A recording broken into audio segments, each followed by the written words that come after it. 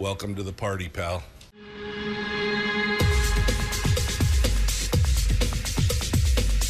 The Michael Dukes Show. The greed and the entitlement is astounding to me. What more could you want from a low-budget radio program? This is a dumpster fire. That was just BS. It is time to get a new perspective. We know just what you need, and we've got just the cure. Open wide and prepare for a steaming hot cup of freedom. I just don't fathom it. The Michael Dukes Show, streaming live across the world. Live across the world on the internet at michaeldukeshow.com and across the state of Alaska on this, your favorite radio station and or translator. Good morning, good morning, good morning to you. Thanks for coming in and joining us. It is the Michael Dukes Show, broadcasting live across the state of Alaska and across across the internet. You know what it's like. Although right now I'm not broadcasting on the peninsula. They're having some problems down at the station down there. So it's just you and me and all the folks on the internet and all the folks in the interior. So thanks for coming in and good morning. Good morning. Good morning. Good morning.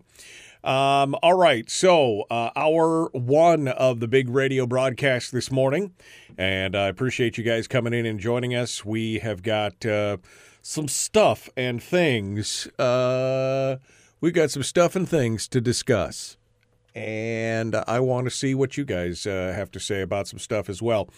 But first, we're going to go over the headlines from over the weekend. And we're going to talk about some of the stuff that's going on around the state and around the country.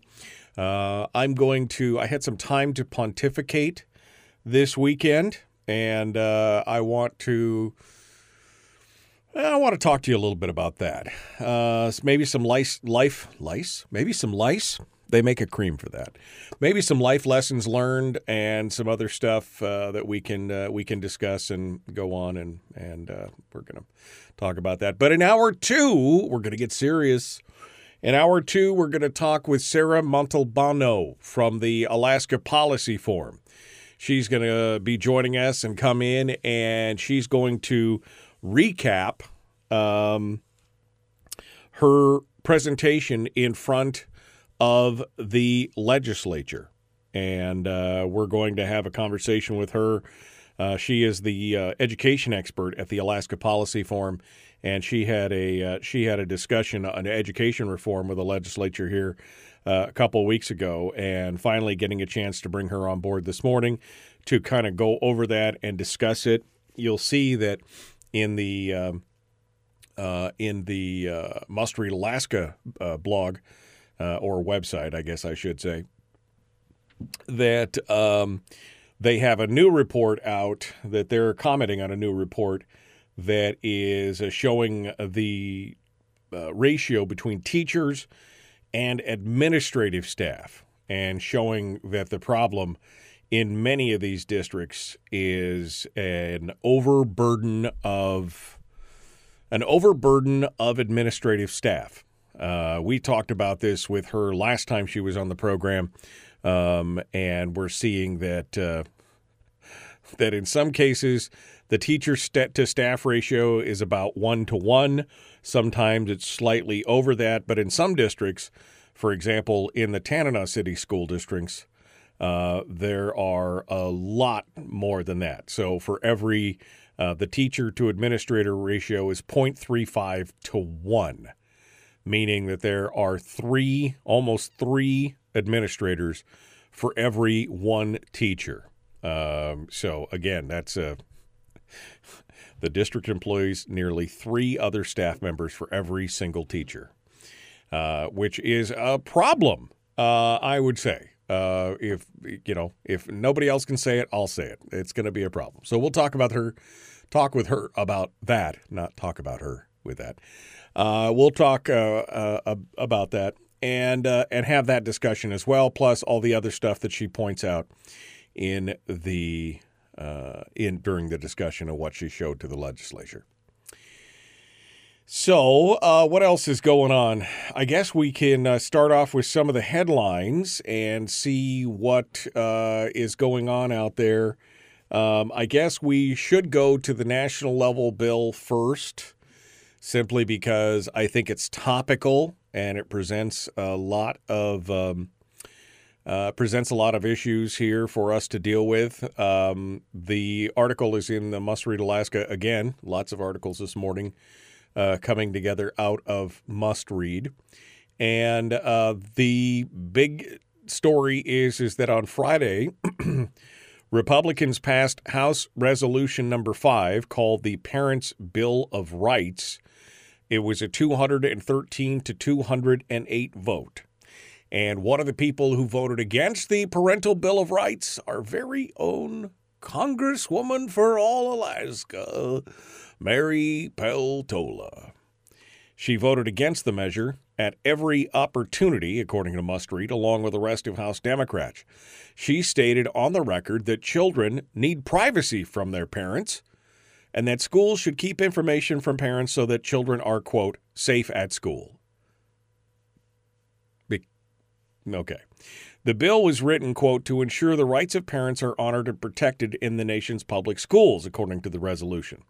It arose after numerous reports from every state of the union about gender ideology being taught and soft porn being made available to young children at school.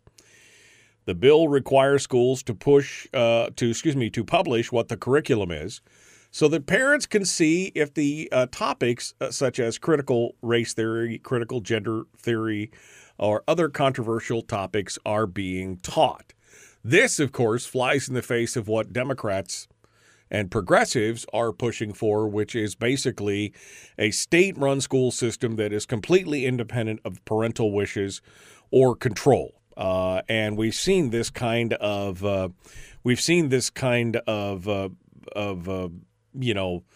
absolutism and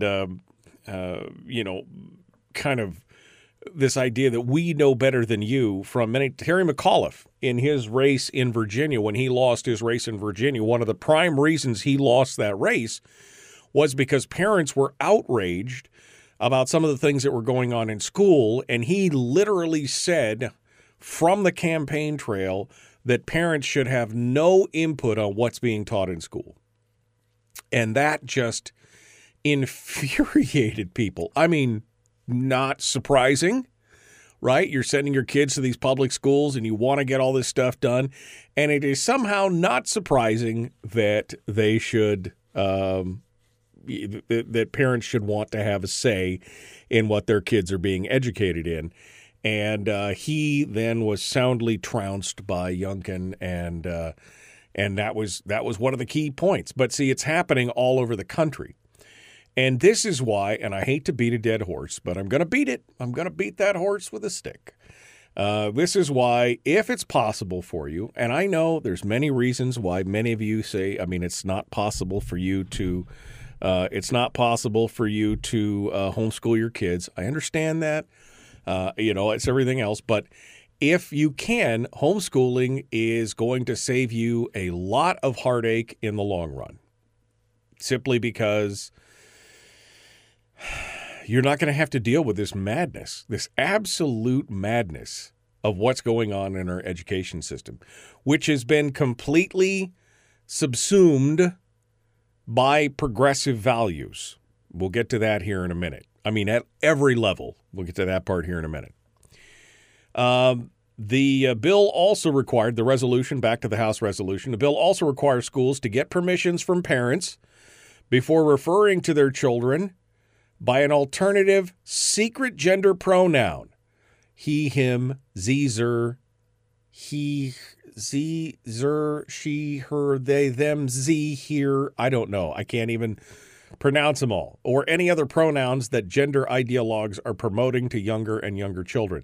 Schools would not be allowed to regender a child or refer to a child by a different name than the one given to the child by the parent. It also says that children must use the locker room or bathroom of the gender with which they were conceived or born. In other words, schools that receive federal funding would not be allowed to have boys who are identifying as girls use these facilities. Students would also be required to give parents the reading lists that are being given to the students and be transparent about what books are being offered in classrooms and school libraries. The legislation, which now goes to Congress, would boost parents' rights to speak out at school board meetings. Remember last time when they started saying that parents were domestic terrorists for speaking out about and being angry about what was being taught to their children? Yeah, again, I have a fix for that. Take your kids out of the public school systems and fix that. Now, I know it's not available for everybody, and I know I'm beating a dead horse. But you know what, folks? The tide is rushing in one direction. I would rather pull my kids out of the tide and still fight it. You could still fight the tide. You could still fight the problems that are going on out there. But I would rather have my kids out of it while I'm fighting it than seeing them tumble into the surf. Right, you know what I mean? It's just, wow. Oof. In the recent months, the Anchorage School Board has prevented a parent from reading material into the record that is from books that are available to elementary school through high school students. When parent Jay McDonald tried to read from the children's training porn book called Let's Talk About It, he was shut down by the school board, even though it is a title that is or was at one point available to children. So this is, I mean, just, it's problematic to say the least. Are there parents who treat their kids badly? Yes. Are they a majority? No. Should we basically suspend all parental rights for everyone based on the actions of a few? No. I mean, this is the same reaction that we hear about gun violence and everything else, that it's even though it's a fraction of a fraction of a fraction, everybody's got to suffer and everybody's got to pay. But this is your children. These are your children. And, I mean, we've got to do it. The final comment and capper on this whole thing, Democrats have raged over the bill, which will need to pass the Senate and be signed into law by the president, which is unlikely. But U.S. Representative Alexandria Ocasio-Cortez, in a floor speech, said, "Our children need urgent and aggressive education solutions." When we talk about progressive values, I can say what my progressive values are, and that is, well, first of all, she doesn't even have proper grammar here, but freedom over fascism. So apparently, having parents having a say in what's going on with the education of their children is fascism. Don't fall for this BS. Just don't do it, my friends. This is, we're in a war for the hearts and minds of our children. I don't think that that's saying too much. I think that we are in a war for the hearts and minds of our children. And we have seen that they have stripped out so much, and we've let them. We've allowed them. We have sent our kids to these public schools and places, and we're just shocked, I tell you, that our kids come back and say some of the darndest things. This is the fight. Was it Khrushchev that said, "Give me 3 generations of teaching, and I'll own the schools and all"? I can't remember who said it. One of the Russian Soviet luminaries said something along the lines of, "Give me your children for 3 generations, and I'll, This is it, and we're already seeing it. And they have the progressive values and ideals. These non-traditional, what I think would be considered overall to be non-traditional ideals, have infiltrated the schools and continued to do at every level, the educational system at every level. And we'll talk about that here in just a second. But before we do, we got to go. We're going to continue here in a moment. Don't go anywhere. The Michael Duke Show continues. It is your home for common sense, liberty-based, free-thinking radio. We'll be back with more in just a moment. Don't go anywhere.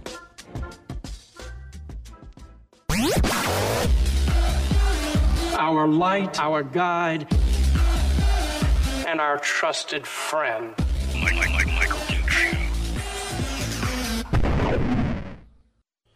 Okay. Hi, how are you? Yeah, I don't know why you guys can't hear the music today. The music is going out over the radio, but for some reason it's showing up on the thing, but it's not going out on the I wonder. How about this? Tell me if you can hear this. Just tell me if you can hear this.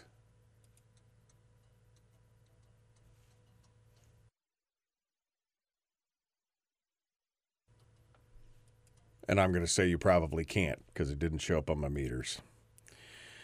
Okay. All right.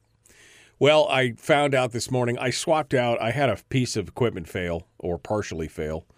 And so they sent me a replacement and I installed it and everything looked good. But for some reason, it's not recording properly. So it's something I'm going to have to get into that I didn't have time to. I should have done it this weekend, but I was sitting this weekend out. I was taking a break from the world.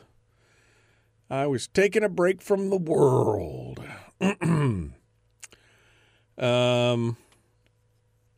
right. Let me go back over here. See what you guys are talking about. Voice is loud and clear. Well, that's the good part, isn't it? Peltola, children can grow from the privacy of their parents. They can grow up and get their own place. Peltola's out of their mind. I've seen some of those books. They are not soft porn. I thought I was going to throw up going through them. It's hardcore perversion. Yeah. And they want more money. Just got a permission slip Friday about sex ed class for fourth graders. Parents can preview the video they'll be showing. I think we're going to opt out, though, and my husband will have the puberty talk after our boy turns 10. Yes. Let's see. The frustrating part is even though adults support abusive and damaging policies, people are stupid and vote for them. Getting your kids out of that cesspool of public schools is the only way to stop it. How arrogant of these people to act like we need to give the parents of children a right to be involved. Well, I mean, at least they're fighting for it, as far as I could see. Kevin McCabe is trans-slender. He identifies as slim and gorgeous. Yeah. She clearly has no idea what fascism is either. I mean, her sentence wasn't even grammatically correct. But, I mean, who am I to judge? Just saying. Lenin, Stalin. Lenin. It was Lenin, apparently. Give me a generation of youth, and I will change the whole world. Give me one generation of youth, says Lenin. And Michael says KGB defector Yuri Bezmenov laid it out in the 80s. The plan was to ideologically subvert America by taking over the education system and grooming the kids. And mission accomplished.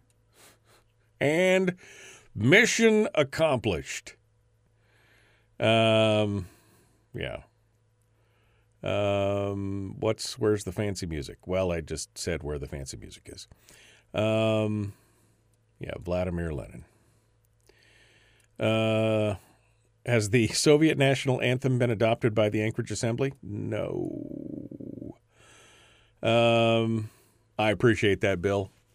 Yeah, that was a tough day. Thursday, we lost. We had to put my wife's dog down after 17 years. That was hard. That was a hard time. I needed to check out for the rest of the week after that. It was a difficult thing.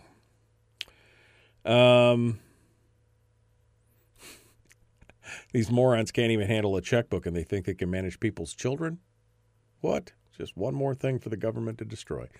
I'm with you, buddy. I am with you on that for sure. Again, this is the thing. I'm all for fighting the system. I just don't want my kids to be in the middle. It's like fighting. I watched The Last of Us this weekend, and it's like, you're fighting the zombies or the flower people or whatever they are, and, you could fight them, just don't put your kids in the middle while you're shooting bullets downrange. And that's what we're doing right now. If you're leaving your kids in the system while you're fighting it, that's what's happening. All right, here we go. You're not going to hear much, but I am.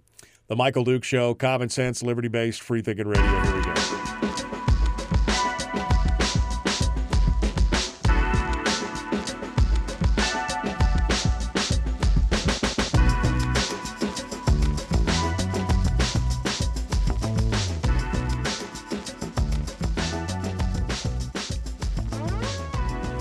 Okay.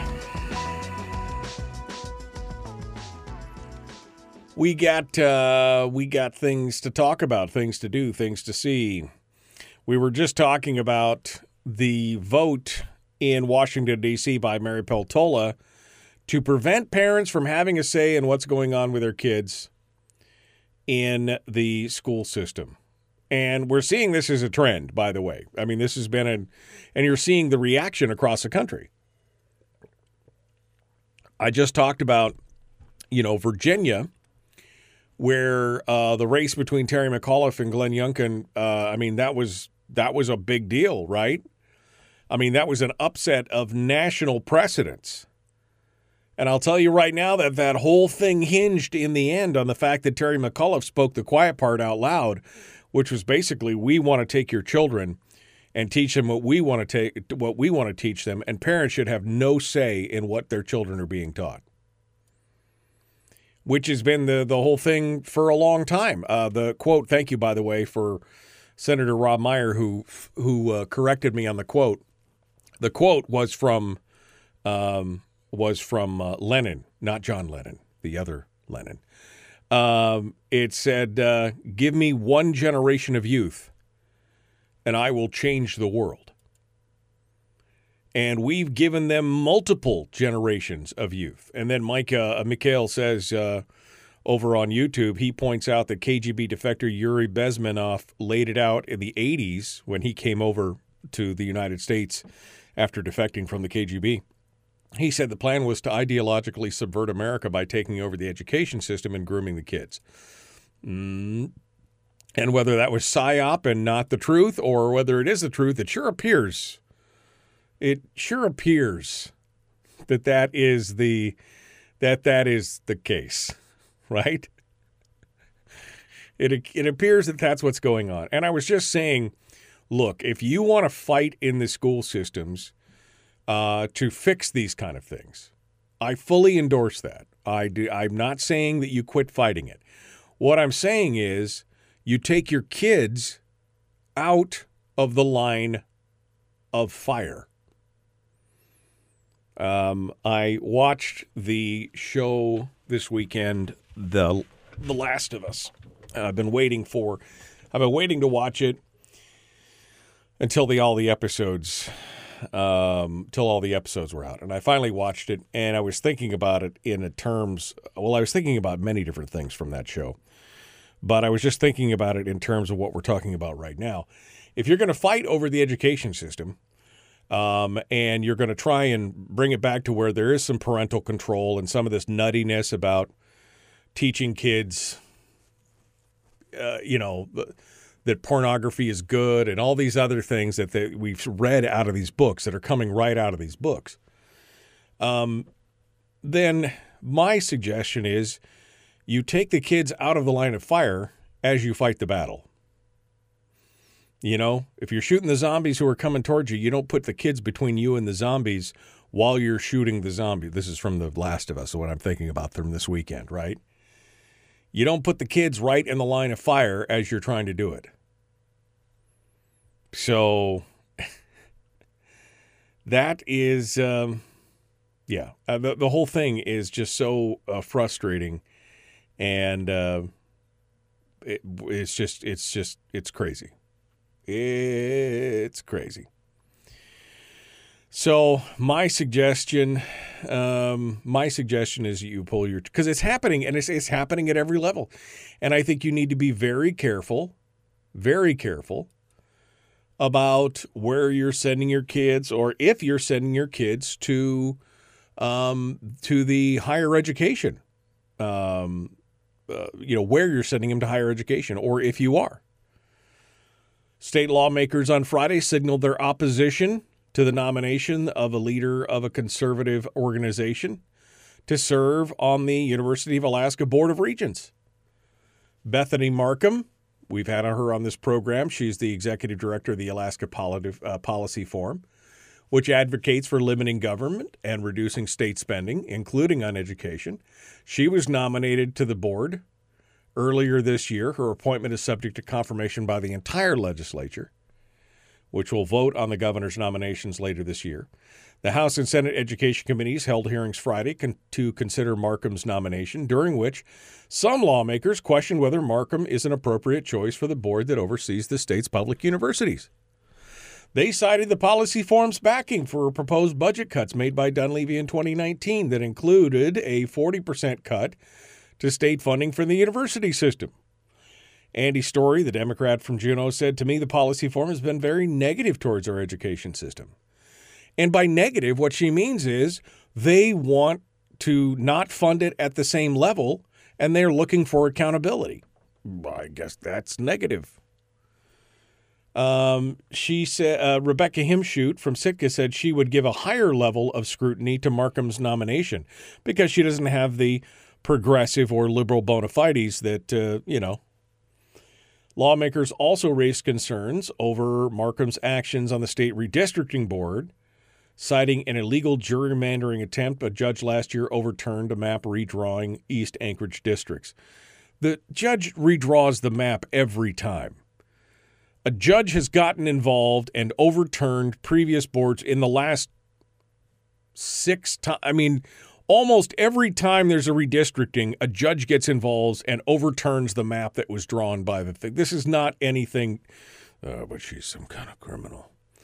Himshoot said Markham's actions on the redistricting board perhaps point to a lack of understanding or lack of respect for the Open Meetings Act, which is rich coming from a member of the legislature. Rich. Absolutely the height of hypocrisy coming from a member of the legislature. Senator Loki Tobin said Markham's proposal during the redistricting process indicates that geographic representation and fair votes don't seem to be something that Markham prioritizes. This is all about the witch hunt of being on the redistricting board in the bottom line. I see that this is all this is about. Responding to her criticisms in support of Dunleavy's budget in 2019, the big cut year, Markham said it was incorrect that she championed the governor's cuts to the university system. After he faced backlash for his proposal, she was among those who publicly defended his plan to massively reduce state spending, but Markham said support for cutting state spending was not directed specifically at the university. But it should have been. I mean, right? We should have been. Questions from lawmakers were echoed by several members of the public who asked the legislators during public testimony not to confirm Markham. Some of them wondered if Markham would have a conflict of interest given her leadership of the policy forum.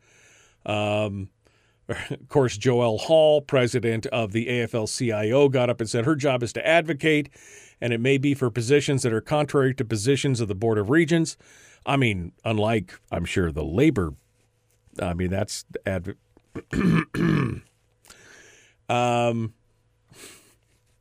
anyway, this is the whole thing. Andy Story, the Juneau Democrat. This is all in the ADN, by the way. Questioned Markham on Friday about the policy forum's reports on Alaska's spending on K-12 schools that conflict with studies done by the University of Alaska Anchorage researchers and ICER.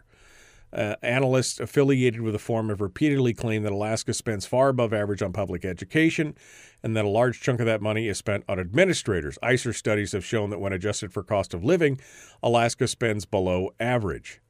I don't see the policy forum taking that perspective as something that is accurate. As a Board of Regents, you need to trust your university and use some of those data sources. So use only the sources of data that match up with what we want, essentially, is what she's saying here. Anyway, again, anybody could be there except for a conservative. Anybody can be in the university except for a conservative. We've seen this time and time and time again, this kind of witch hunt that goes on, that they're stocking and, stuffing their side of the team only with people that agree with their ideology. Forget anybody who might bring in challenging ideas or a different point of view. And this is, of course, We've seen that in universities across the country, not just in boards of regents or anything else, but God forbid any teacher or any student or professor should come in there with an ideology or something that might challenge people's perceptions on things. One way or the other. One way or the other. God forbid that should happen. They'll immediately be canceled. I mean, I could show you a ream of stories from Reason and Fire and Campus Collective and all these other different organizations that are following these news stories out there where anyone would dare to talk about something that runs afoul of the status quo and how they were run out of town on a rail. And here's just another example of that. Here's Bethany Markham being run down because she deigns to belong to an organization that is looking for smaller, more sustainable budgets, looking for accountability, looking for any of those things. I mean, again, the horse is not dead yet. This is another reason why, before I would send my kids to any of these institutions, I would be looking long and hard at how these institutions work and where they go and what they support and how they spend their money and who they bring on their board, et cetera, et cetera. There's some private colleges out there that you might want to look into. I'm just saying there might be some private colleges that you may want to be looking into in the long run here as it goes forward. Also coming out of the legislature is a 40-page bill that was filed in the Senate designed to close a loophole that Hillcorp has been able to take advantage of due to its corporate structure, and it was filed by Senate rules. SB 0114 is an act establishing an income tax on certain entities producing or transporting oil and gas in the state relating to the oil and gas production tax, and has been referred to only to Senate Finance, which means it's on the fast track. The bill says that any entity that has a qualified taxable income of over $4 million in a tax year shall pay 9.4% of the qualified taxable income over that $4 million. There are a number of provisions in the lengthy bill, but it's clear that the bill is targeting Hillcorp, which is an LLC and thus not covered by some of Alaska's oil tax structure. I think this will be something that this kind of evens the playing field for what we were talking about before. When Hillcorp bought out BP, and you could see it's. I think this is a good thing, and I think Brad Keithley will admit that it's a good thing. This is what he's been griping about for a while. This is one of the holes in the legislative thing, and this is something that needed to be fixed. So there you go. And yeah, Tom McKay thank you very much. Tom McKay was also speaking out on the Bethany Markham thing. I'm sorry, I didn't mean to reel backwards here, but somebody just dropped me a tweet that got put out there. Tom McKay was defending Bethany Markham during the whole discussion and said that she was an extraordinarily qualified for the board. He said, diversity is a word that's thrown around a lot these days, but it seems to me that it's only acceptable to be diverse if you agree with the establishment's options and opinions. And then Andrew Halcrow, is he still even relevant anymore? Andrew Halcrow said, Dear Tom McKay, I'm going to make it my personal mission to ensure you never serve another term representing Sand Lake. You won by 7 votes last election, and yet you still insist in being the league leader in ignorance and obnoxiousness. Andrew Halcrow is just like one of the most, I interviewed him one time, one of the most arrogant people I have ever met, virtually, because I don't think he was in the studio, but just one of those things. This is one of those things. Anyway, there you go. We're up against the break. We got to go. We're going to take a quick one, and when we come back, we will continue the Michael Duke Show. Common sense, liberty-based, free-thinking radio. We'll return with more in just a moment. Don't forget, we've got Sarah Montalbano from Alaska Policy Forum up next. Back right after this, The Michael Duke Show, Common Sense Radio.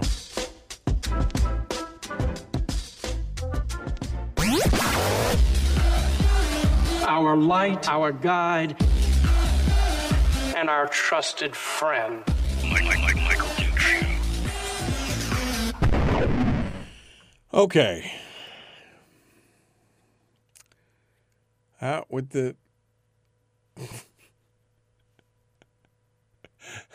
Harold has been bitching about the whole oil tax thing, and I say, well, yeah, I think this is one that I can actually get behind, and that I know Brad will be pleased about, because this is part of that $500 million that he knows is laying on the table. And Harold just goes on about propaganda again. Do you even listen to what you say? I'm asking for a friend. I'm just asking for a friend.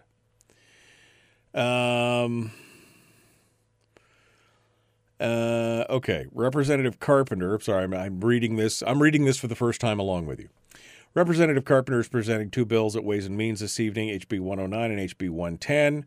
109 closes the so-called loophole by lowering corporate taxes for all companies. H 110 takes the annual dividend out of the Department of Revenue and Appropriations and processes and says the page shall pay the dividend. I am all about that. I am all about that. Donna also said earlier, and I didn't get a chance to get around to it, the ICER study is based on made-up data. That pretty much sums it up. Sums it up right there. Made-up data. Hal Crow was another one like Walker who wanted to open up the permanent fund to finance a pipeline, if I remember correctly. Yeah, he was part of that whole brigade. Yeah. It's let's talk about where to send our kids to school while not being able to figure out how to turn on the music. This is Harold this morning. Okay. Let's talk about how to send your kids to school while not being able to figure out how to turn on the music. Hey, you know what? I got it on the radio. That's all I care about right now. I'm not going to stress about things that are out of my control right now, Harold. You keep being you, man. You just keep being you.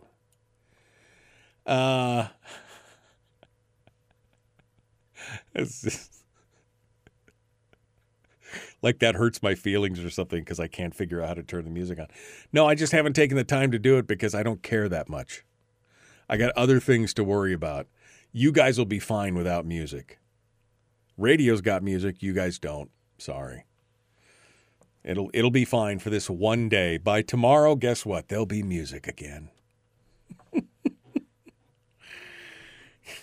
Could you imagine living with that? Yeah, Jennifer. Yes, Jennifer, you're right. I mean, could you imagine living with that 24/7? Let's see, what else? Step away from the Folgers. Kevin said, I checked on the cost of the chef in the Capitol building based on some misinformation transmitted here last week. What I found is the chef is a 21J, $1,812 biweekly. Her total cost, including benefits, is estimated to be around $30,000 for a session. She's only there for the session. Yeah, exactly. Exactly. What do you expect from a low-budget radio show? I mean, what do you expect? Your dog doesn't miss the bell. So you guys aren't even hearing the bell. I'm only hearing the bell. Well, then there you go. See how that works? It's fine.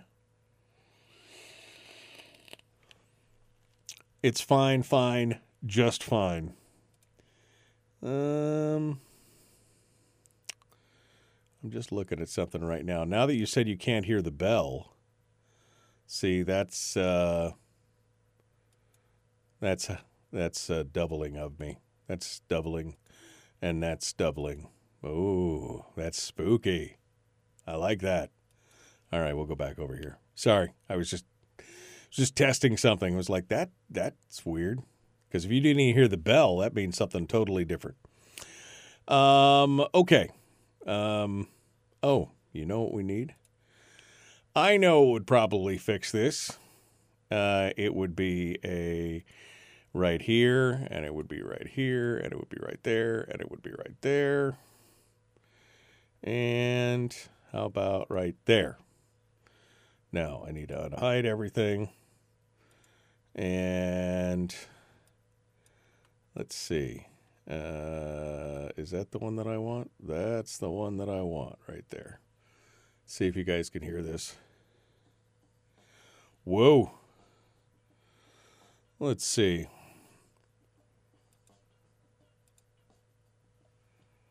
There you go.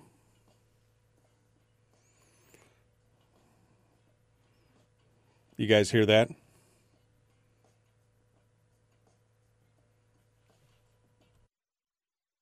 Nope. You can't hear it. Oh, who knows? It'll be a full reboot. I'm going to have to remap all this stuff. Apparently they got mixed up. So that's okay. Bell rang. It's time to go. The Michael Duke Show. Common sense, liberty-based, free-thinking radio. Here we go.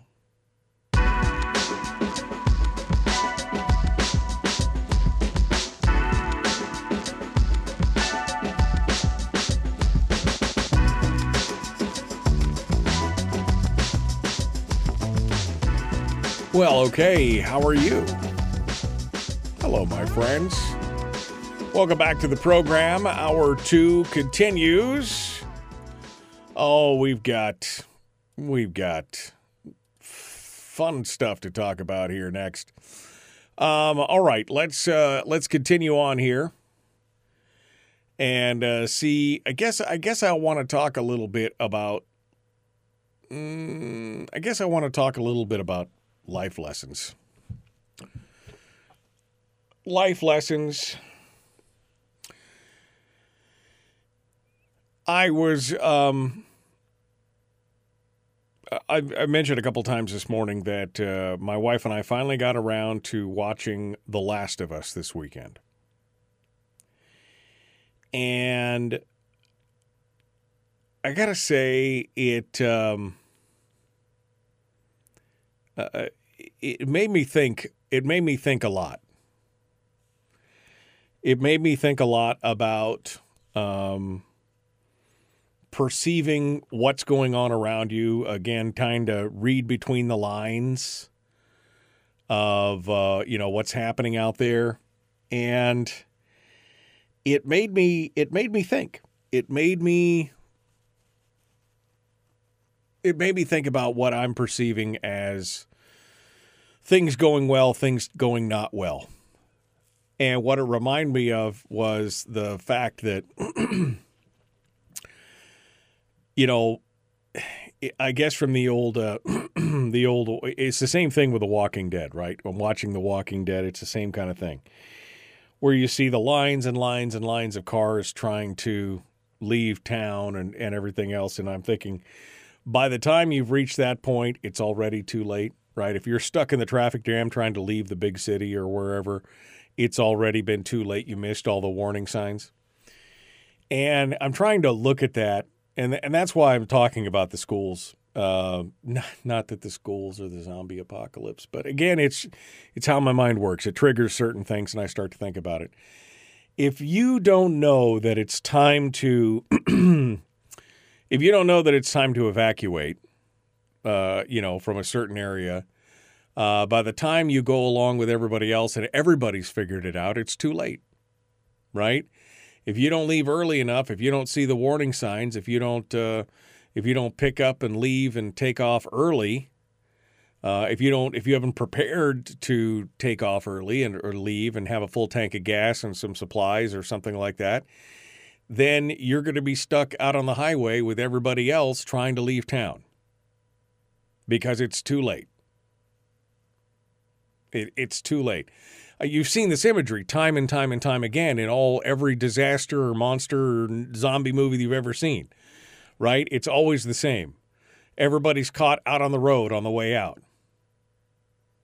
because they didn't see the signs. Now, a few people saw the signs and they pulled out and they left early. May not have been convenient for them, may not have been the most cost-effective thing, may have cost them some money or some time or something else. And who knows, if the disaster hadn't happened, maybe they would have felt foolish. But in the long run, they were the ones that get out.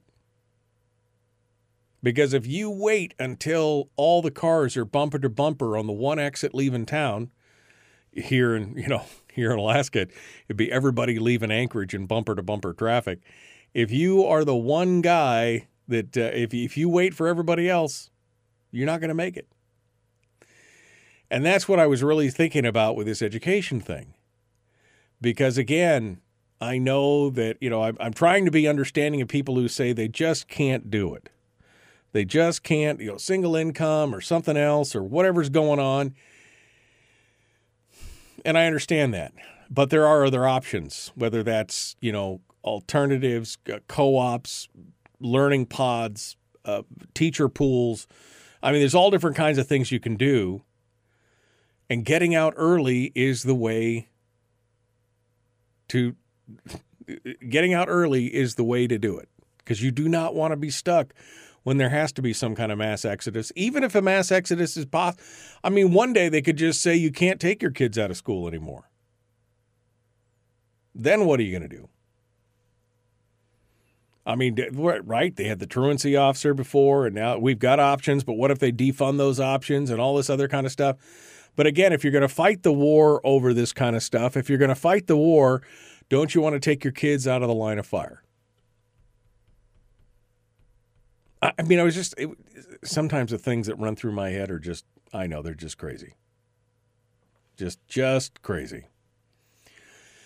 So anyway, that's what I've been thinking about. That movie actually brought me, or that show actually brought me a lot of interesting thoughts and conundrums. It's a very good show. If you enjoy kind of thought-provoking, dystopian, end-of-the-world kind of stuff, it's a good show. If you're like, I just lived through the pandemic and I don't want... Okay, we got you. You don't have to watch that one. You don't have to watch that one as well. Anyway, so I guess that's my final thoughts for today on this education thing. Is that I would implore you. This system is so top-heavy and so fundamentally broken at this point. I don't know how we get back to it. And if you even suggest that any changes are made, I'm not talking about saying we should just shut the schools down. That's not what I'm saying. I'm saying any changes at all. How dare you point out in this story in the ADN, how dare you point out that the administrative costs are, well over, how dare you point that out? Right?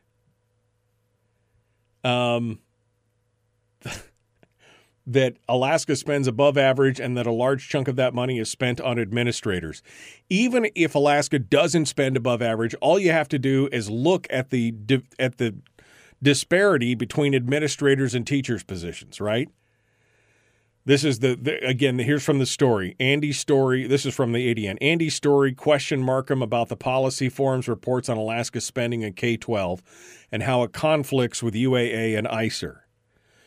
Analysts affiliated with the policy forum repeatedly claimed that Alaska spends far above average on public education and that a large chunk of that money is spent on administrators.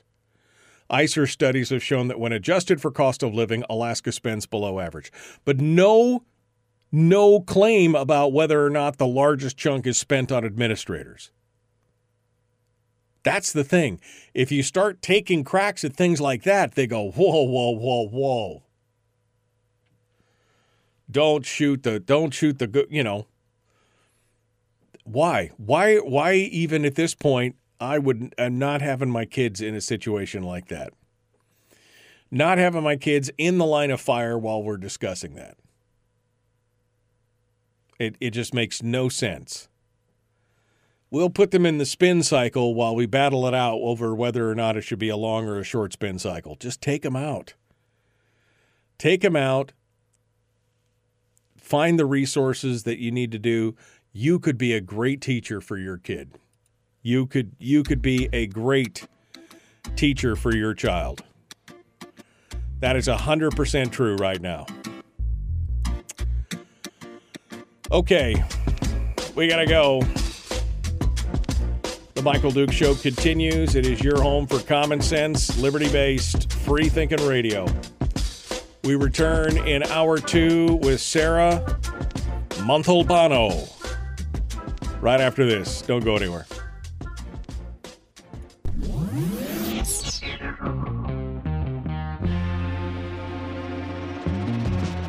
Running on 100% pure beard power. Oh, also some coffee. We dip our beard in coffee. Ha, nice beard. The Michael Duke Show.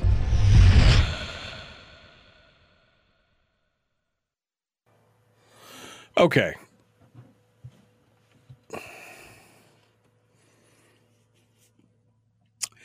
You guys, yeah.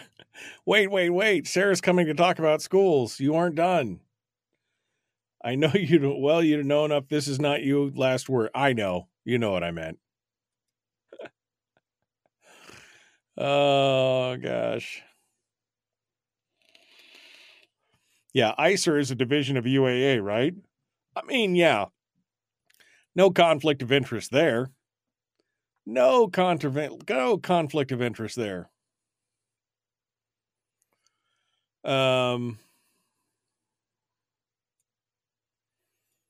right. I'm going through the whole thing here. See what else you guys have been saying.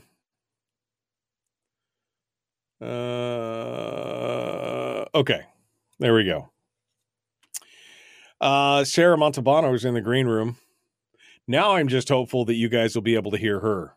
I'm pretty sure I'll be able to hear her, but I want to make sure you guys can hear her. So be sure that you sound off here. We're going to check in with her here in a hot second.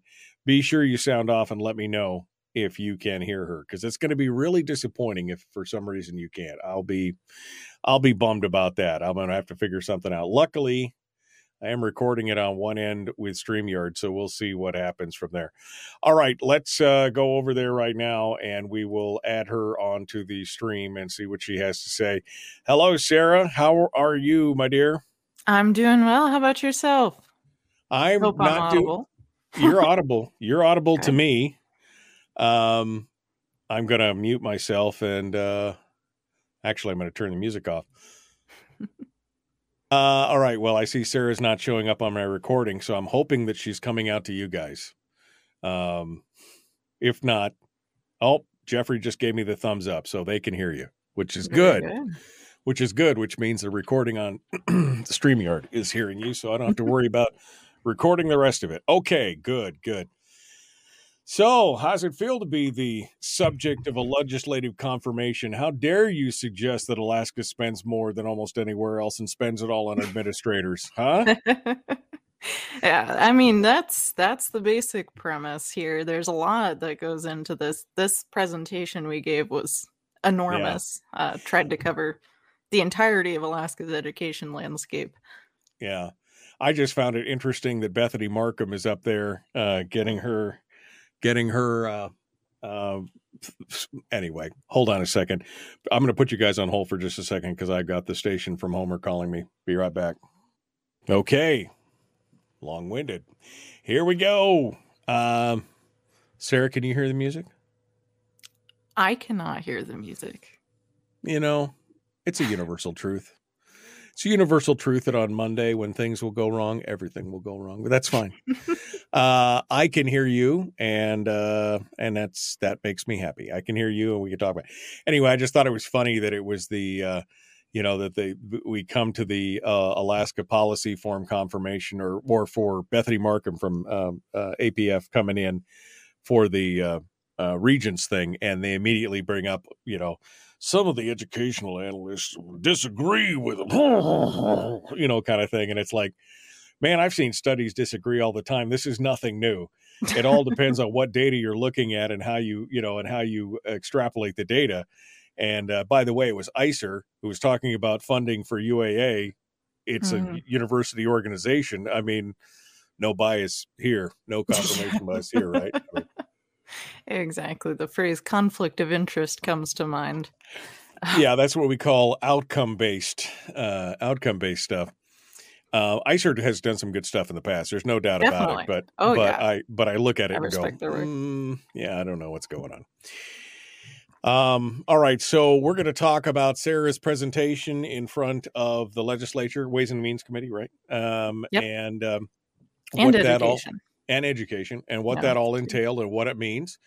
And we're going to do that here right now. Again, it's weird for you guys because you can't hear anything, but I can hear it, so that's all that matters. It's all fun.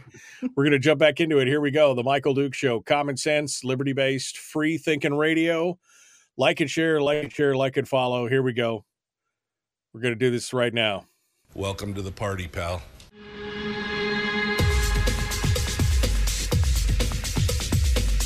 The Michael Duke Show. The greed and the entitlement is astounding to me. What more could you want from a low-budget radio program? This is a dumpster fire.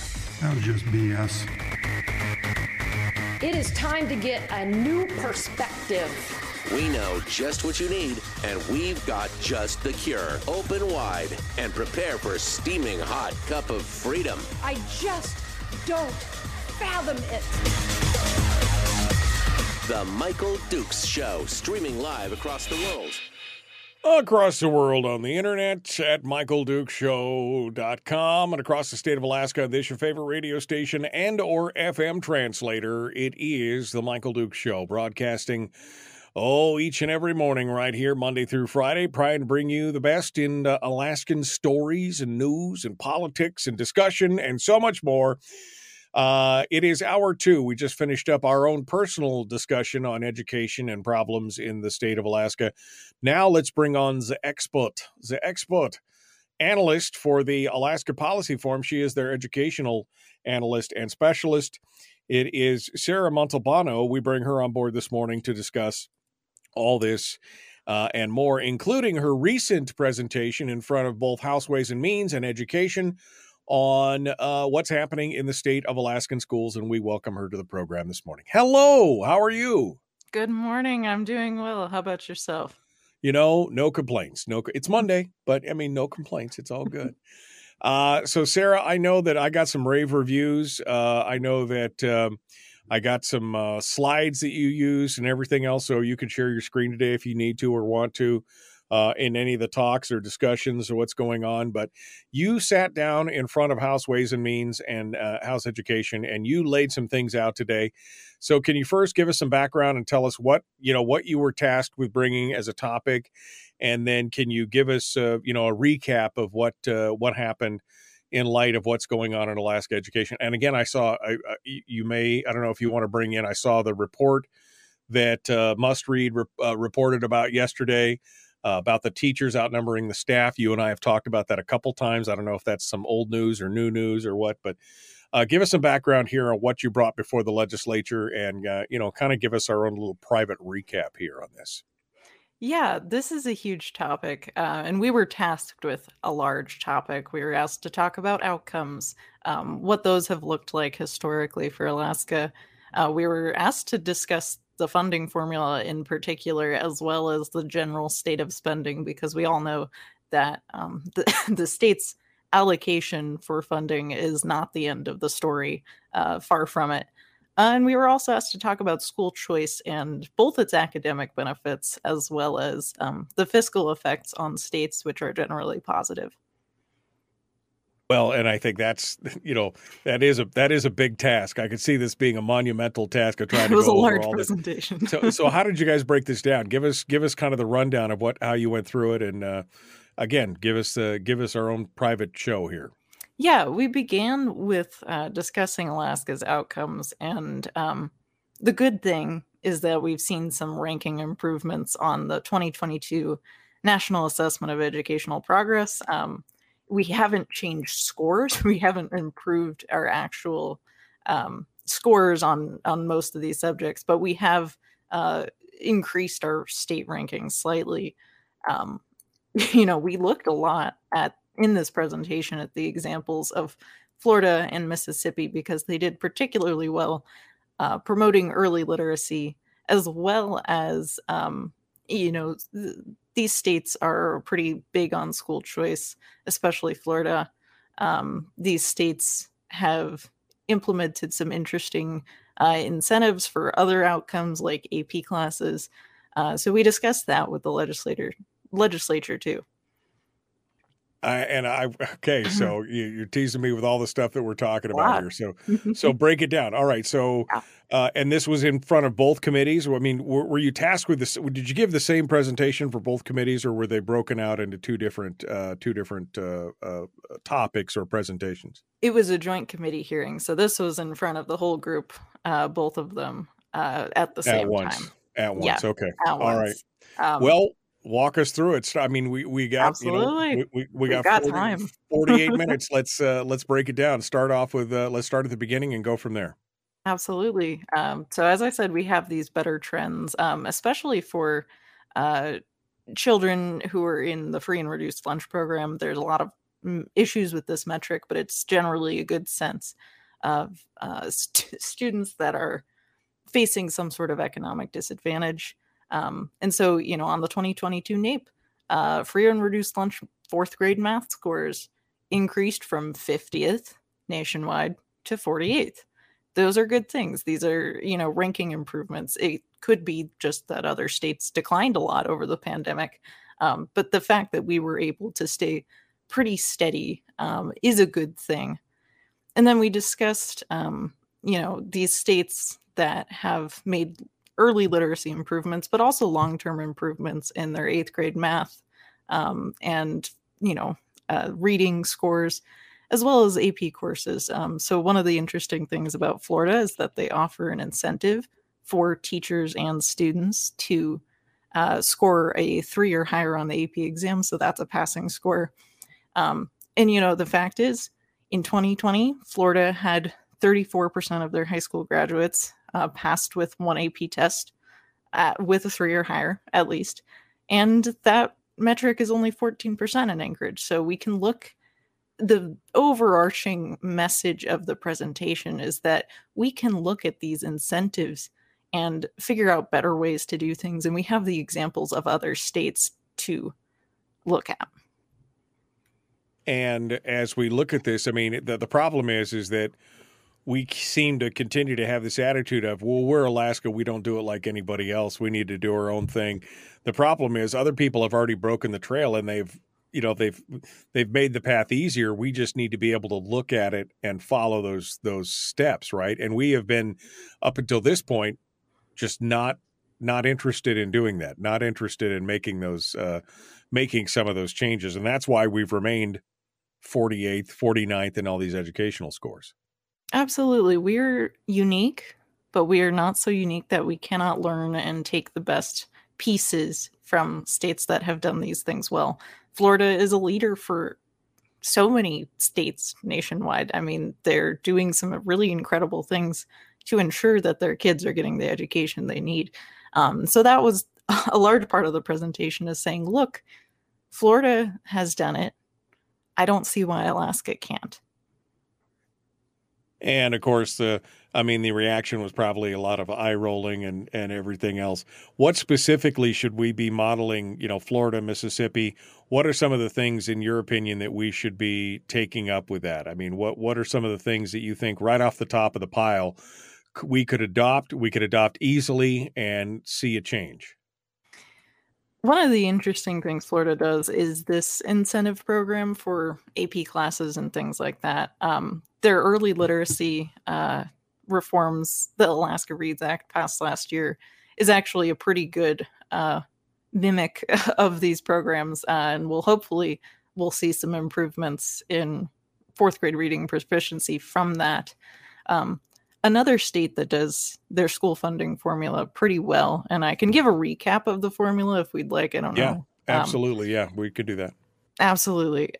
So the way our funding formula works right now, I'm going to toggle to the slide because this is a particularly complicated subject. So the base student allocation is this $5,960 that every student is supposed to get. And then we have average daily membership. That's our enrollment average. That's counted through 20 days in October of each year. And then average daily membership is adjusted for all sorts of things like school size and district cost, special needs multipliers, career and technical education, intensive needs, and then correspondence students are multiplied by 90% and then added in back at the end. And so the basic formula is that you multiply the BSA by this adjusted average daily membership and you get basic need. And basic need is paid first in part by local contributions for those districts that are in an organized borough or municipality, and federal impact aid. And then the rest is paid by the state. So that's the general scope of the funding formula.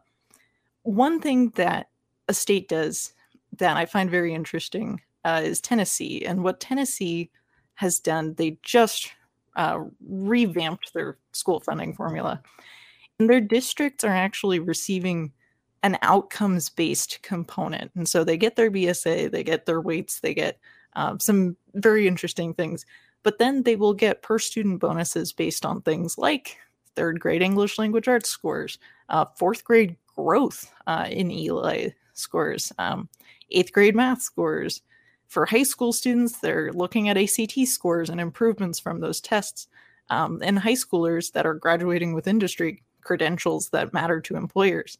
And so that's one of the things I think we could do better is incentivizing the outcomes we want to see in the formula, because we need to reward the schools that are getting results and incentivize the behaviors we want to see.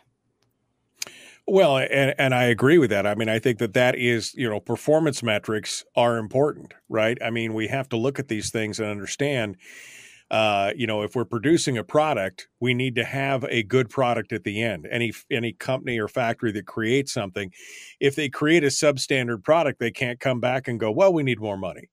We're doing the best we can do, and that's what we do. But we need to be paid more. We need more for this or more for that, without some kind of metrics. And there was a whole discussion on the BSA that went through. There are some crazy things that have changed in or that are, I guess, misunderstood in the BSA.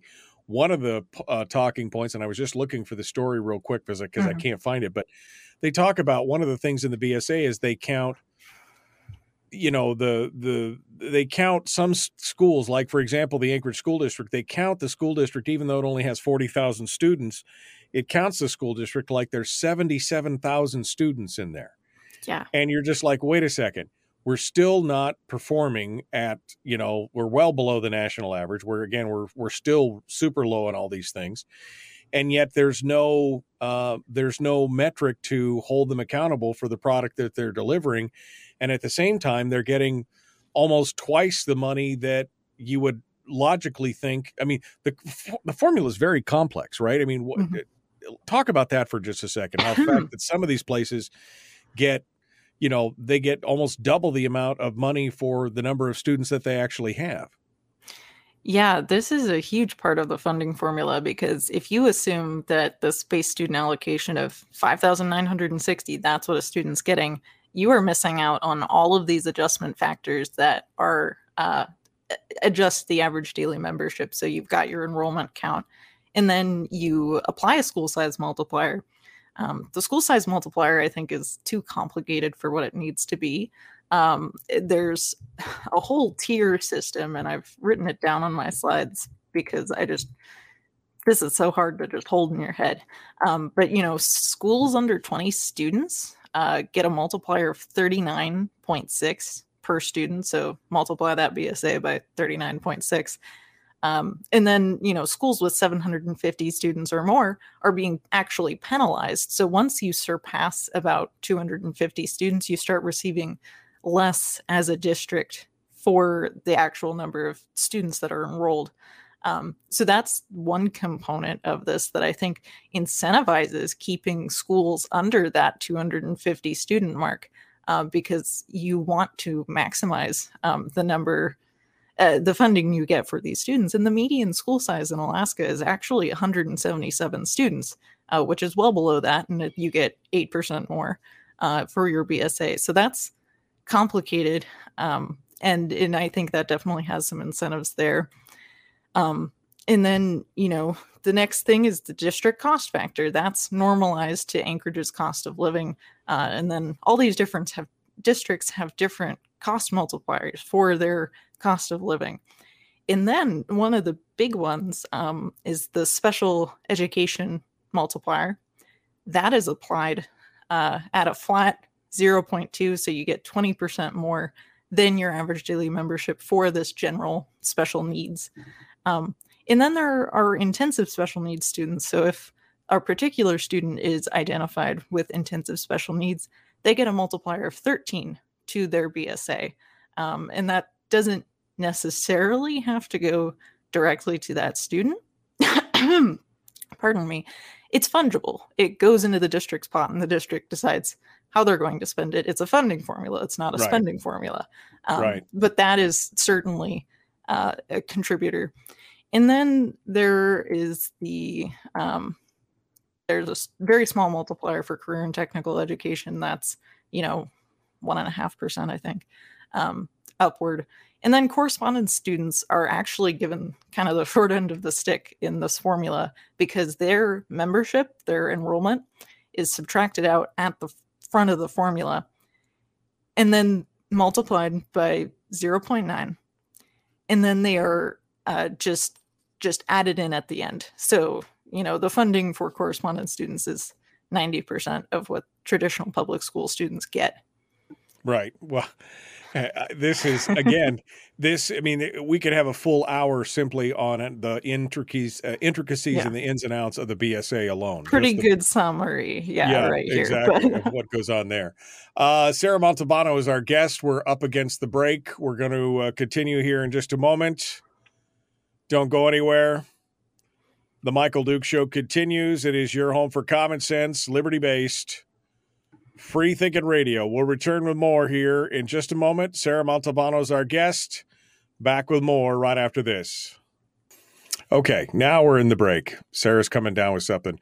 Honey and lemon. That's all I could say. Honey and lemon. Yes. It works. It works wonders. It works wonders. Sarah, this is a lot to choke down. I mean, it really is. I learned so much putting this together. I really did. I really wish that I could find I wish maybe I saved it. I don't have it right here in front of me. But the story that did take a little bit of a crack at breaking that down and taking a look at it. The number of students, the amount of funding. Rob Myers in the chat room says the school size multiplier gives districts more money for smaller, less efficient schools and penalizes districts for closing buildings they don't need. And that may be the case, but then again, when I look at Anchorage and they've got 43 or 44,000 students and they're getting 77,000 students worth of money, I mean, that doesn't necessarily look like they're penalizing them too much at that point, and especially analyzing when homeschooling, gets only 90% of the pot as far as that goes as well. It's really frustrating to watch this whole thing because the average person, up until 18 months ago, I didn't understand to me, the base student allocation was you give this much per student at the attendance rate, right? That's what I thought. Mm-hmm. I didn't realize that it had all these different multipliers and factors and levers and everything else. And all of a sudden you realize, my God, it is so complex. And when the average person reads the newspaper and says, well, yes, we should help our kids. It's only $1,000 more per kid. But you realize that districts are getting 2, 3, 4, 5 times the number of students they actually have in the classroom. that's when it really turns into some real money, right? Hmm.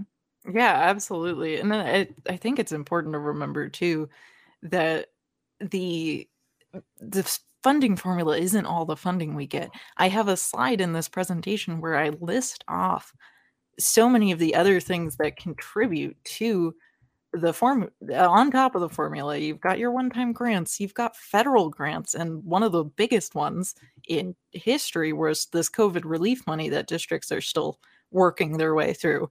And just we can talk more about that, but it's just these adjustment factors and all of this stuff on top of the formula means this is not a simple problem. No, it's not. It's not a simple problem at all. It's a very complex problem. And in some ways, I'm sorry, I don't mean to be cynical, but in some ways I believe that's by design. It kind of obfuscates everything, and so you can't really tell how much has been spent where, et cetera, et cetera. It becomes a real, it becomes a real problem in the long run. Yeah. Yeah. And it's so important to keep the focus on this once the furor dies down.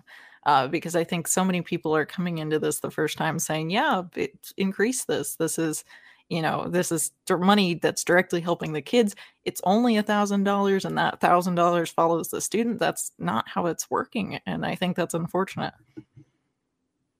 Yeah, no, and that's the thing. They think, oh, it's only $1,000 per student, but again, it's not. If it's $1,000 per student for 44,000 students, or it's $1,000 per students for 77,000 students, that becomes the big sticking point in the long run.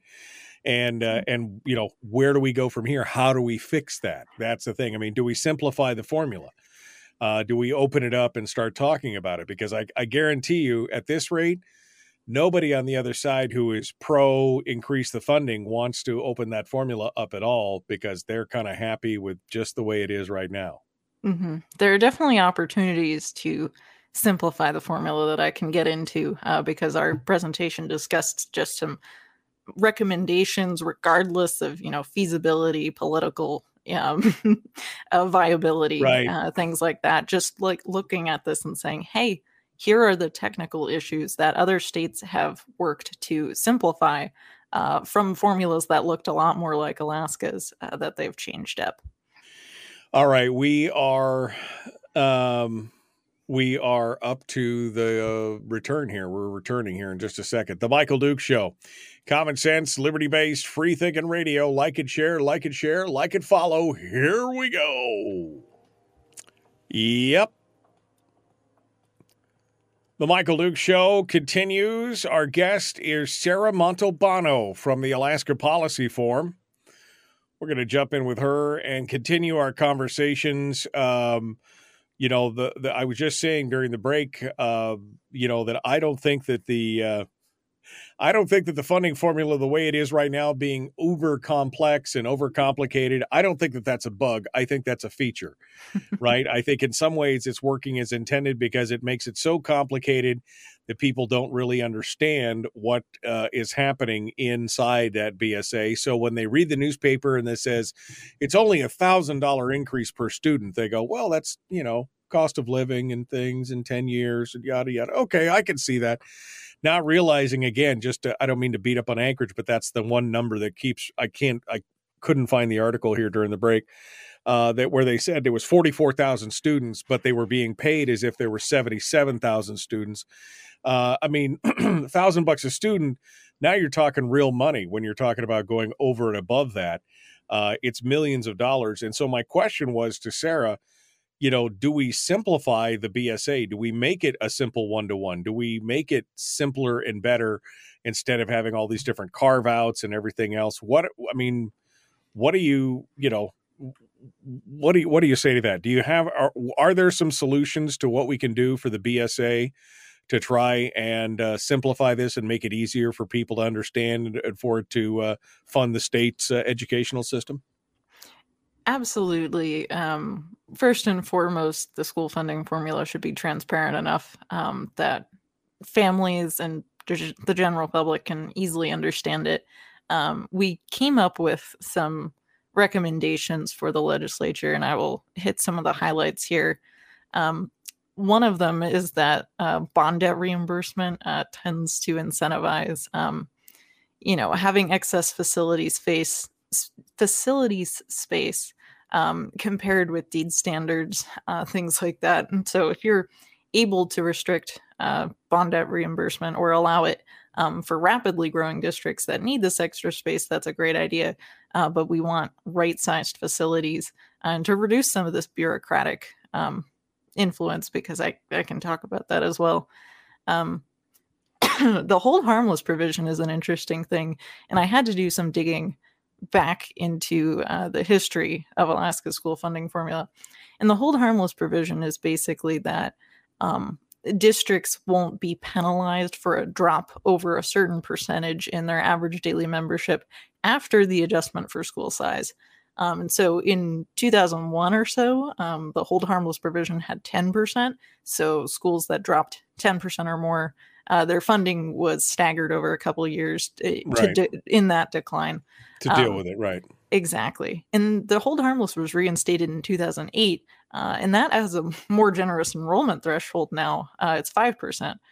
So, schools and districts should be incentivized to keep their students through good or improving outcomes. I think it's definitely important to have that incentive there.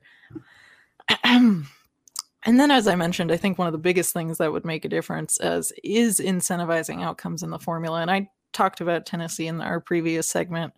They talk about scores and growth with per student bonuses for schools on these things. One of the things Florida does is their AP class bonuses. So they've got a direct to teacher bonus, but the districts also get, an increase to their average daily membership base funding as well. And that seems to be helping them. They, had the second highest rate of AP exam passing, and they're still among the lowest per student. All right. I think that's, the first bracket of things. Right. We can talk more in depth about correspondence students and some of the other weights, the intensive needs weighting, school size multiplier, average daily membership, things like that. Well, and I think, again, that's where we need to move on here to now. So the second part of your presentation, after going through the BSA and everything else, taking a look at all these different factors, what was your analysis of the outcomes of, because this was about outcomes, right, in the long run. So what was your analysis of the outcomes based on what we have done thus far? And then we'll save the last segment for changes that should be made overall to fix the overall outcomes in the long run. So give me the current outcomes and what it looks like here in the state. Yeah, so Alaska is spending $18,313 per student as of 2020. That includes all sources of funding. That average varies wildly between districts. I think the Aleutian Region School District is the highest of the 2018-2019 school year, and they're spending $104,000 per student. And then there's districts like Galena City that their enrollment is mostly correspondence students, and so they're spending about $7,000 per student. And Anchorage is about $16,500 for all sources of funding. So that's the basic scope of things. And then when we look at our outcomes, we have not improved our outcomes. And one of the graphs I showed, and your radio listeners will probably miss out on this, but I would like to show it here if I'm able to. While Sarah's bringing that up, I remembered now where the story was, and I'll bring it up. It was from the Alaska Landmine. He actually did, credit where credit's due. He actually did a fantastic article on discussion of the BSA to begin with. So we'll get back to that. Go ahead, Sarah. All right. Let's see if this will go. I've got my chart pulled up here. Okay. Yeah, here we go. There you go. And so a lot of the discussion seems to be centering around this increase for inflation. And I thought it would be important to look at this baseline from 2002 instead of looking once these school funding formula changes were made. And so, looking at that 2002 baseline, we've got about $12,000-ish in funding per student in average daily attendance. So this is actually data from the National Education Association. The research division does a really good job of tracking these things.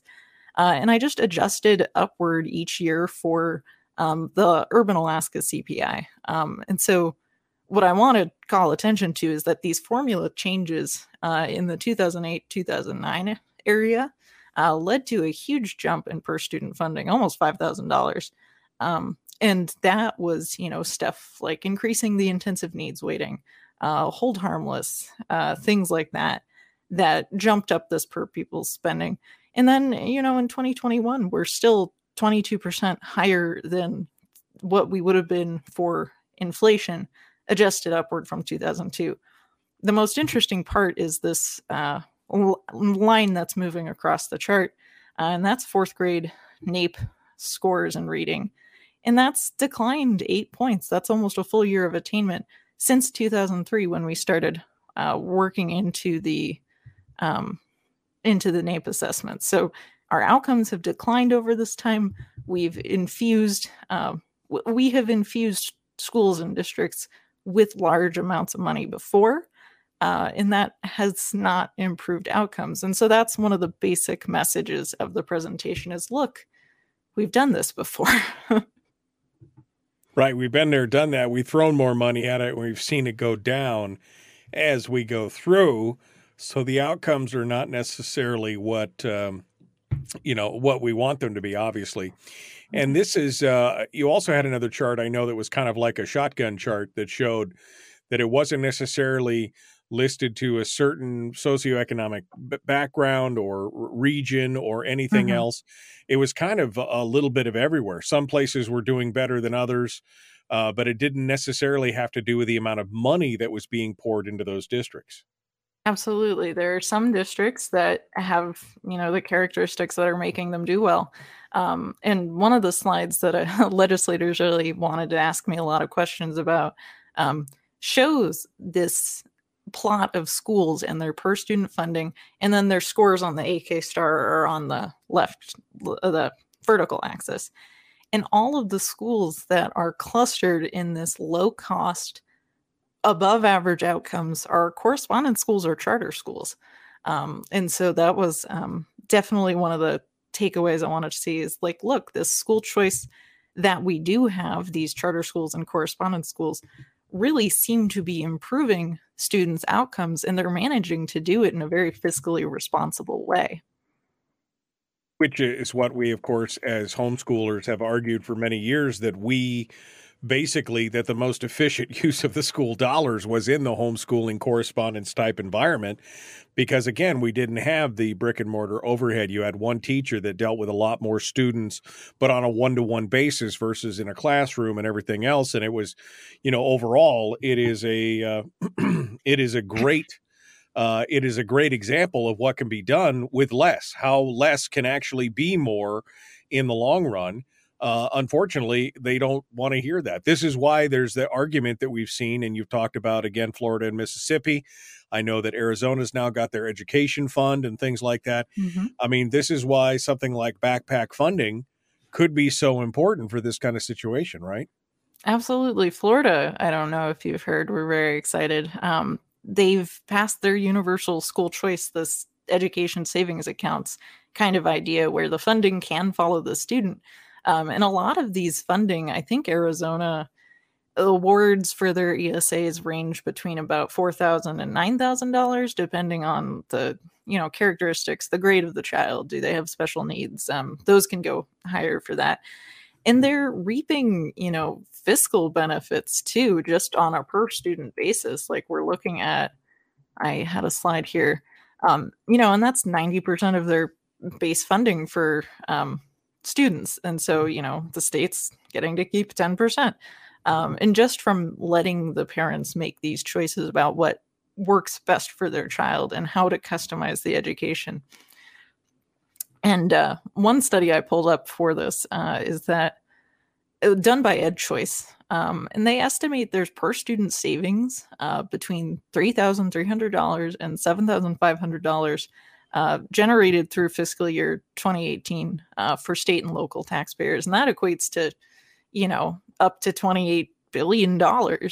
So this is not something to sneeze at. This is good, obviously, academically for a lot of students, but it's also very good for state budgets as well. Sarah Montalbano is our guest. We're coming up on the break. We got more coming up. Don't go anywhere. We will continue in just a moment. We will come back and maybe she can offer us some of the solutions that she sees. And we will have that discussion in just a moment. The Michael Duke Show. Common sense, liberty-based, free-thinking radio. Back with more after this.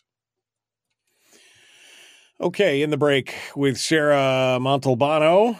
Give her a chance to drink some tea, honey, water, whatever it is. Yeah. A vodka. We recommend vodka on Mondays. It's Monday morning might be a little too soon for me. It's 5 p.m. somewhere. Little bit of brandy. Little bit of brandy will get you going on through there. That shotgun chart, which I have a copy of, and I don't know what I should have brought it up, but the shotgun chart really, I think, shows in a snapshot, it really shows everything at once, that you could see that it doesn't have to be a high dollar, high budget, the best school out there. It is, it is more along the lines of focusing on the student rather than on the building, the infrastructure, the administration, and everything else. That's, I think, really been part of the problem here in the growth of this. Yeah, one of the data points I brought up, because I think it is important, even though it is not an Alaska-specific problem, is this administration growth that we've discussed before.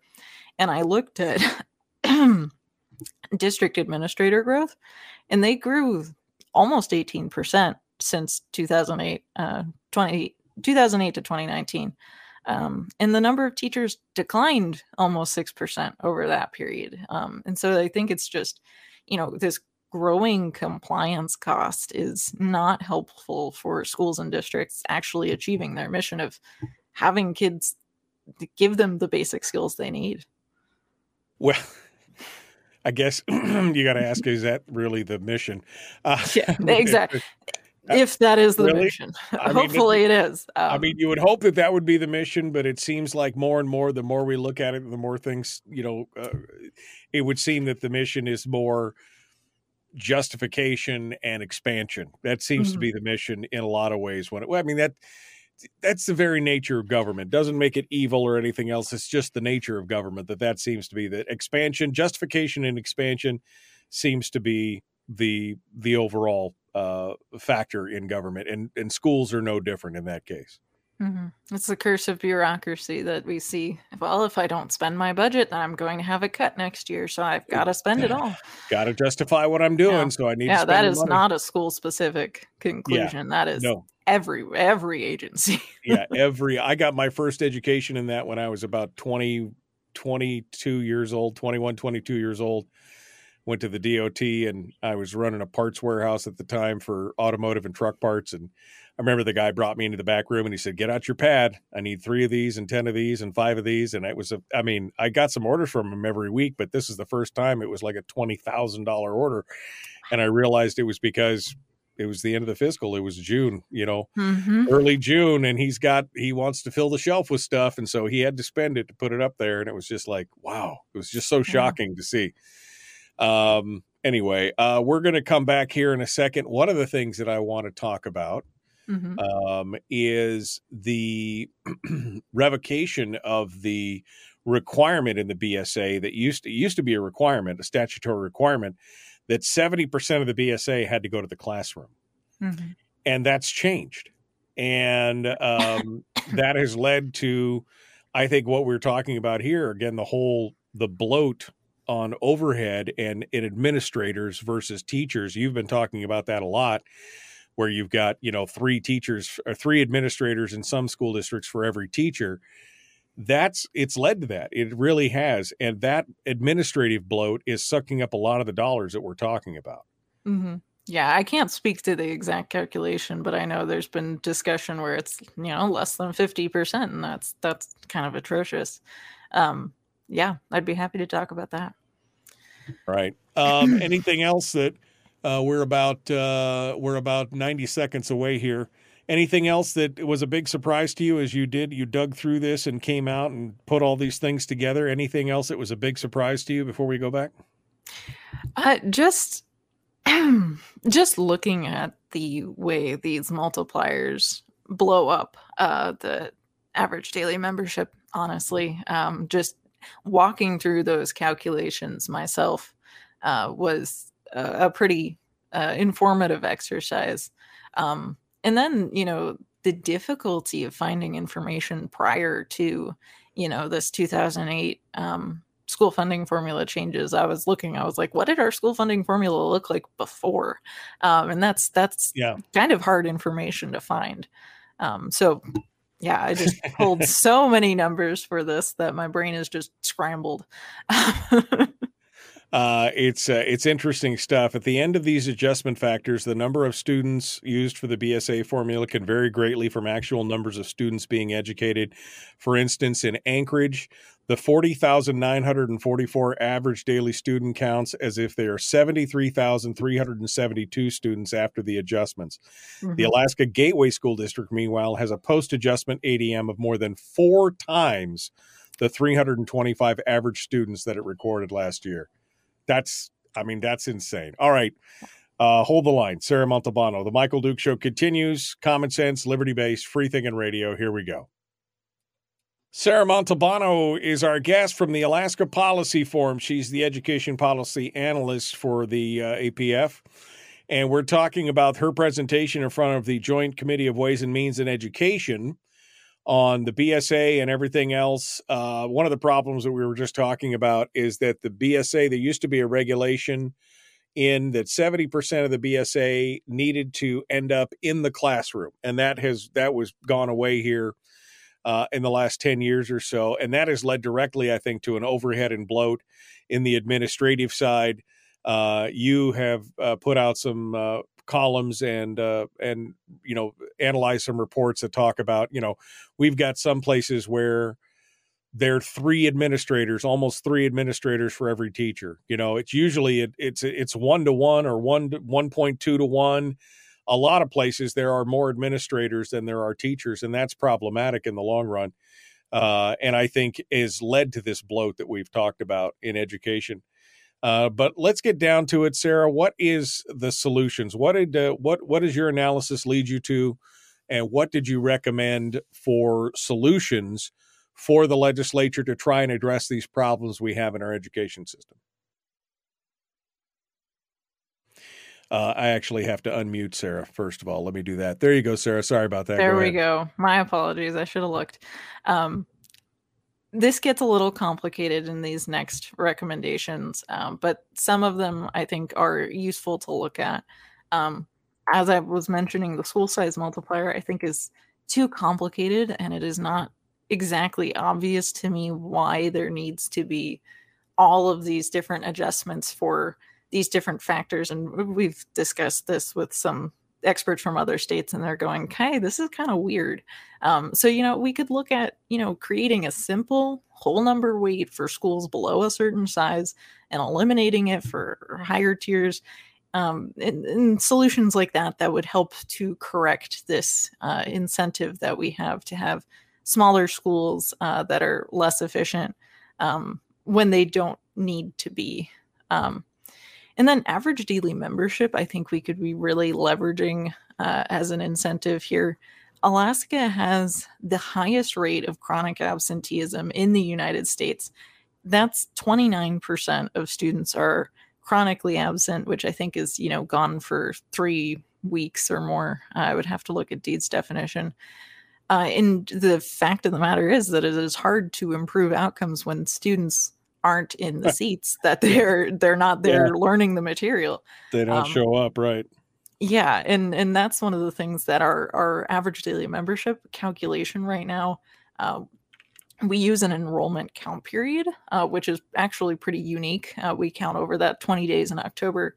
Most states are using average daily enrollment through all or most of the school year. And so that gives them a better sense, a better representation of what they expect to spend. And then 7 states actually use a variant of average daily attendance. So they're counting the students present in the school over most or all of the school year. Right. And I'm loath to say it, but California does this very well. And they have a 12% chronic absenteeism rate. And so like that's something we should be thinking about as well in these discussions of the formula is how do we get students in school to learn this material? Yeah, and then finally, discussing correspondence students, this will segue us into our school choice discussion. But correspondence students are 16.5% of K-12 students in Alaska, but they are only 5% of K-12 expenditures. And so one of the ways we should be looking at this is how can we make this fairer for correspondence students? There's hundreds of correspondence students with special needs or participating in career and technical education. And so why shouldn't they be eligible for these multipliers, that 20% up and that 1.5% up, to fund them at a more equal level? And then there's students with intensive special needs that aren't getting anything different in their correspondence school funding or their allotment that actually makes it to the families. Parents could do a lot if they got a 10 times multiplier or a 13 times multiplier like students in public schools too. So that's just one thing to consider is how do we make this fairer? How do we also serve our correspondence students as well as we are funding the students with these characteristics in traditional public schools? The only difference is where their education is taking place. Well, I mean, I'm not going to, setting aside the special needs and special education component of it, but what you're saying, that this public or the correspondence schools should get, more of the take, yada, yada. See, I would disagree with that. I think we need to go backwards from the other side and say, you need to look at what the correspondence schools are doing with this 90%. Yeah. And if we could take They're all doing of the remarkable schools, stuff. yeah, if they could take all of the schools and do it with a 90%, well, we've just shaved 10, you just shaved 10% right off the top, let alone all the multipliers and everything else that are on top of it. Absolutely. That is, that's part of the problem here. And that's why educational choice is so important. And quite honestly, I think that's why it's cropping up all over the U.S. You're seeing this become a rallying cry. I talked about it earlier with Virginia, when Terry McAuliffe got up and basically told people, you don't get to have a say in what we're teaching your children. And I think that was a red flag for many parents across the country when they realized maybe they need to be taking a little bit of a closer hand. And of course, the pandemic, showed that brick and mortars are not the only answer, whether it's correspondence, homeschooling, whether it's distance learning, whether it's, teacher pools or learning pods or, all these different kinds of things. They are all viable options. At the time, they were the only option because brick and mortar schools weren't there. But now people are saying, let me take that money. Let me do with it what I think is best. And I'll, as you showed in a lot of your presentation, we will deliver a better product in the long run. Mm-hmm. Absolutely. I really want to bring attention back because I'm being accused in the comments of bogging down in the formula. You are right. The goal of all of this discussion is getting each individual child the skills that they need and the education that works best for them. And I really firmly believe that school choice does this very, very well. It's funny you mentioned the pandemic because correspondence school enrollment almost doubled from, I think, 2020 to 2021, 92% growth there. And our level of correspondence students are still 42% over the level they were pre-pandemic. So, a lot of families tried it, some went back, but a lot of them are sticking to it because they like the way that this works for them. And so I understand the cost savings, and it's a very important part of the program. But there is also, the fact that some parents would want to do this more if there was slightly more that reaches them through their allotment. And part of the presentation was actually delivered by my partner, but he mentioned that he went through a couple scenarios. Okay, what if we restricted correspondence schools? If all of the correspondence school allotment program children went back to public school, brick and mortar school, excuse me, that would result in an additional $162 million in funding formula costs. If we were back to pandemic levels of correspondence enrollment, we would have funding formula savings of $87 million. So, looking at this, school choice is a good bet fiscally for states on a per student basis. And I have no doubt that it helps academically, socially, economically, all of these benefits that students accrue through having an education customized for them. Right, exactly. What's the choice? We got less than about a minute here. What's the choice? I mean, is it a savings account like it is in Arizona? Is it a backpack funding situation where the money follows the student? Did you guys offer any of that quickly here? We didn't offer ideas for new programs. We said, look, here's the states that are doing ESAs. They're benefiting from this so much. But yeah, the correspondence school program, any way that allows the money to follow the student, I think is a good thing for reaping academic and fiscal benefits. Sarah Montalbano has been our guest today. Sarah, what else are you working on quickly here before we let you go? What else are you working on next that we need to know about? Oh, gosh. I mean, we've got so many projects in the pipeline, and you should go to alaskapolicyforum.org and just click subscribe to our newsletter, and you will see our posts as I get them out there. Yeah, and Sarah's got some great stuff. It's a good education on education. If you go to the Alaska Policy Forum and click on the education links and just work your way back through the articles that Sarah's been working on, a lot of the analysis, some of that stuff is super eye-opening. And it'll give you a whole new perspective on things. Sarah Montalbano, thank you for joining us on this Montalbano Monday. We appreciate that. Thank you for having me. Folks, we're out of time. We got more coming up tomorrow. Brad Keithley, Chris Story will be joining us. The Michael Duke Show. Common sense, liberty-based, free-thinking radio. Be kind, love one another, live well.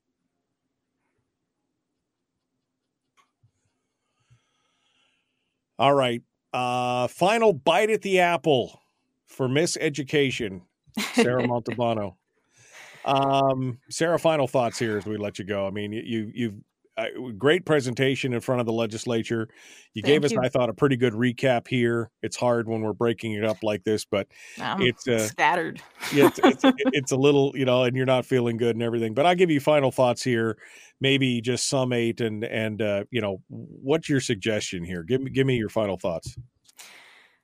The broad strokes of this presentation are that we have very high per pupil spending, accounting for everything. The school funding formula isn't the end-all be-all of education funding.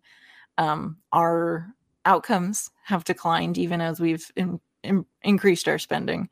And we have so many examples from other states that are doing this well and that we can learn from. And incentives matter. I cannot overstate that. That is the basic premise of economics, is that we have these incentives baked into the system, and we are going to see more of what we incentivize. I don't think that's a controversial statement at all. So those are my basic thoughts, summary-wise, for this presentation.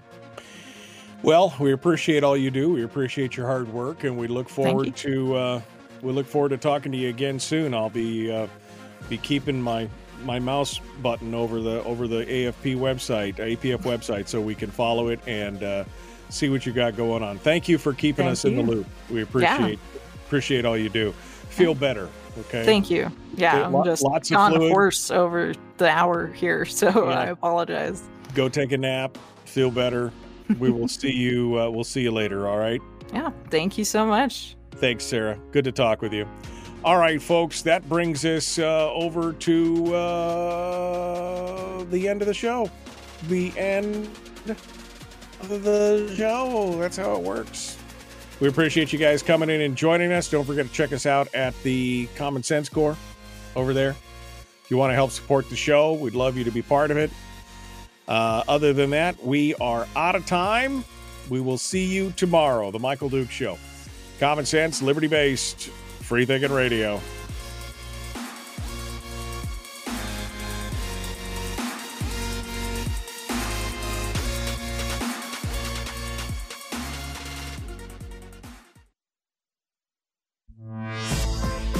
We've shed our terrestrial radio skin, and now we are slimy lizard internet people. It's the Michael Duke Show.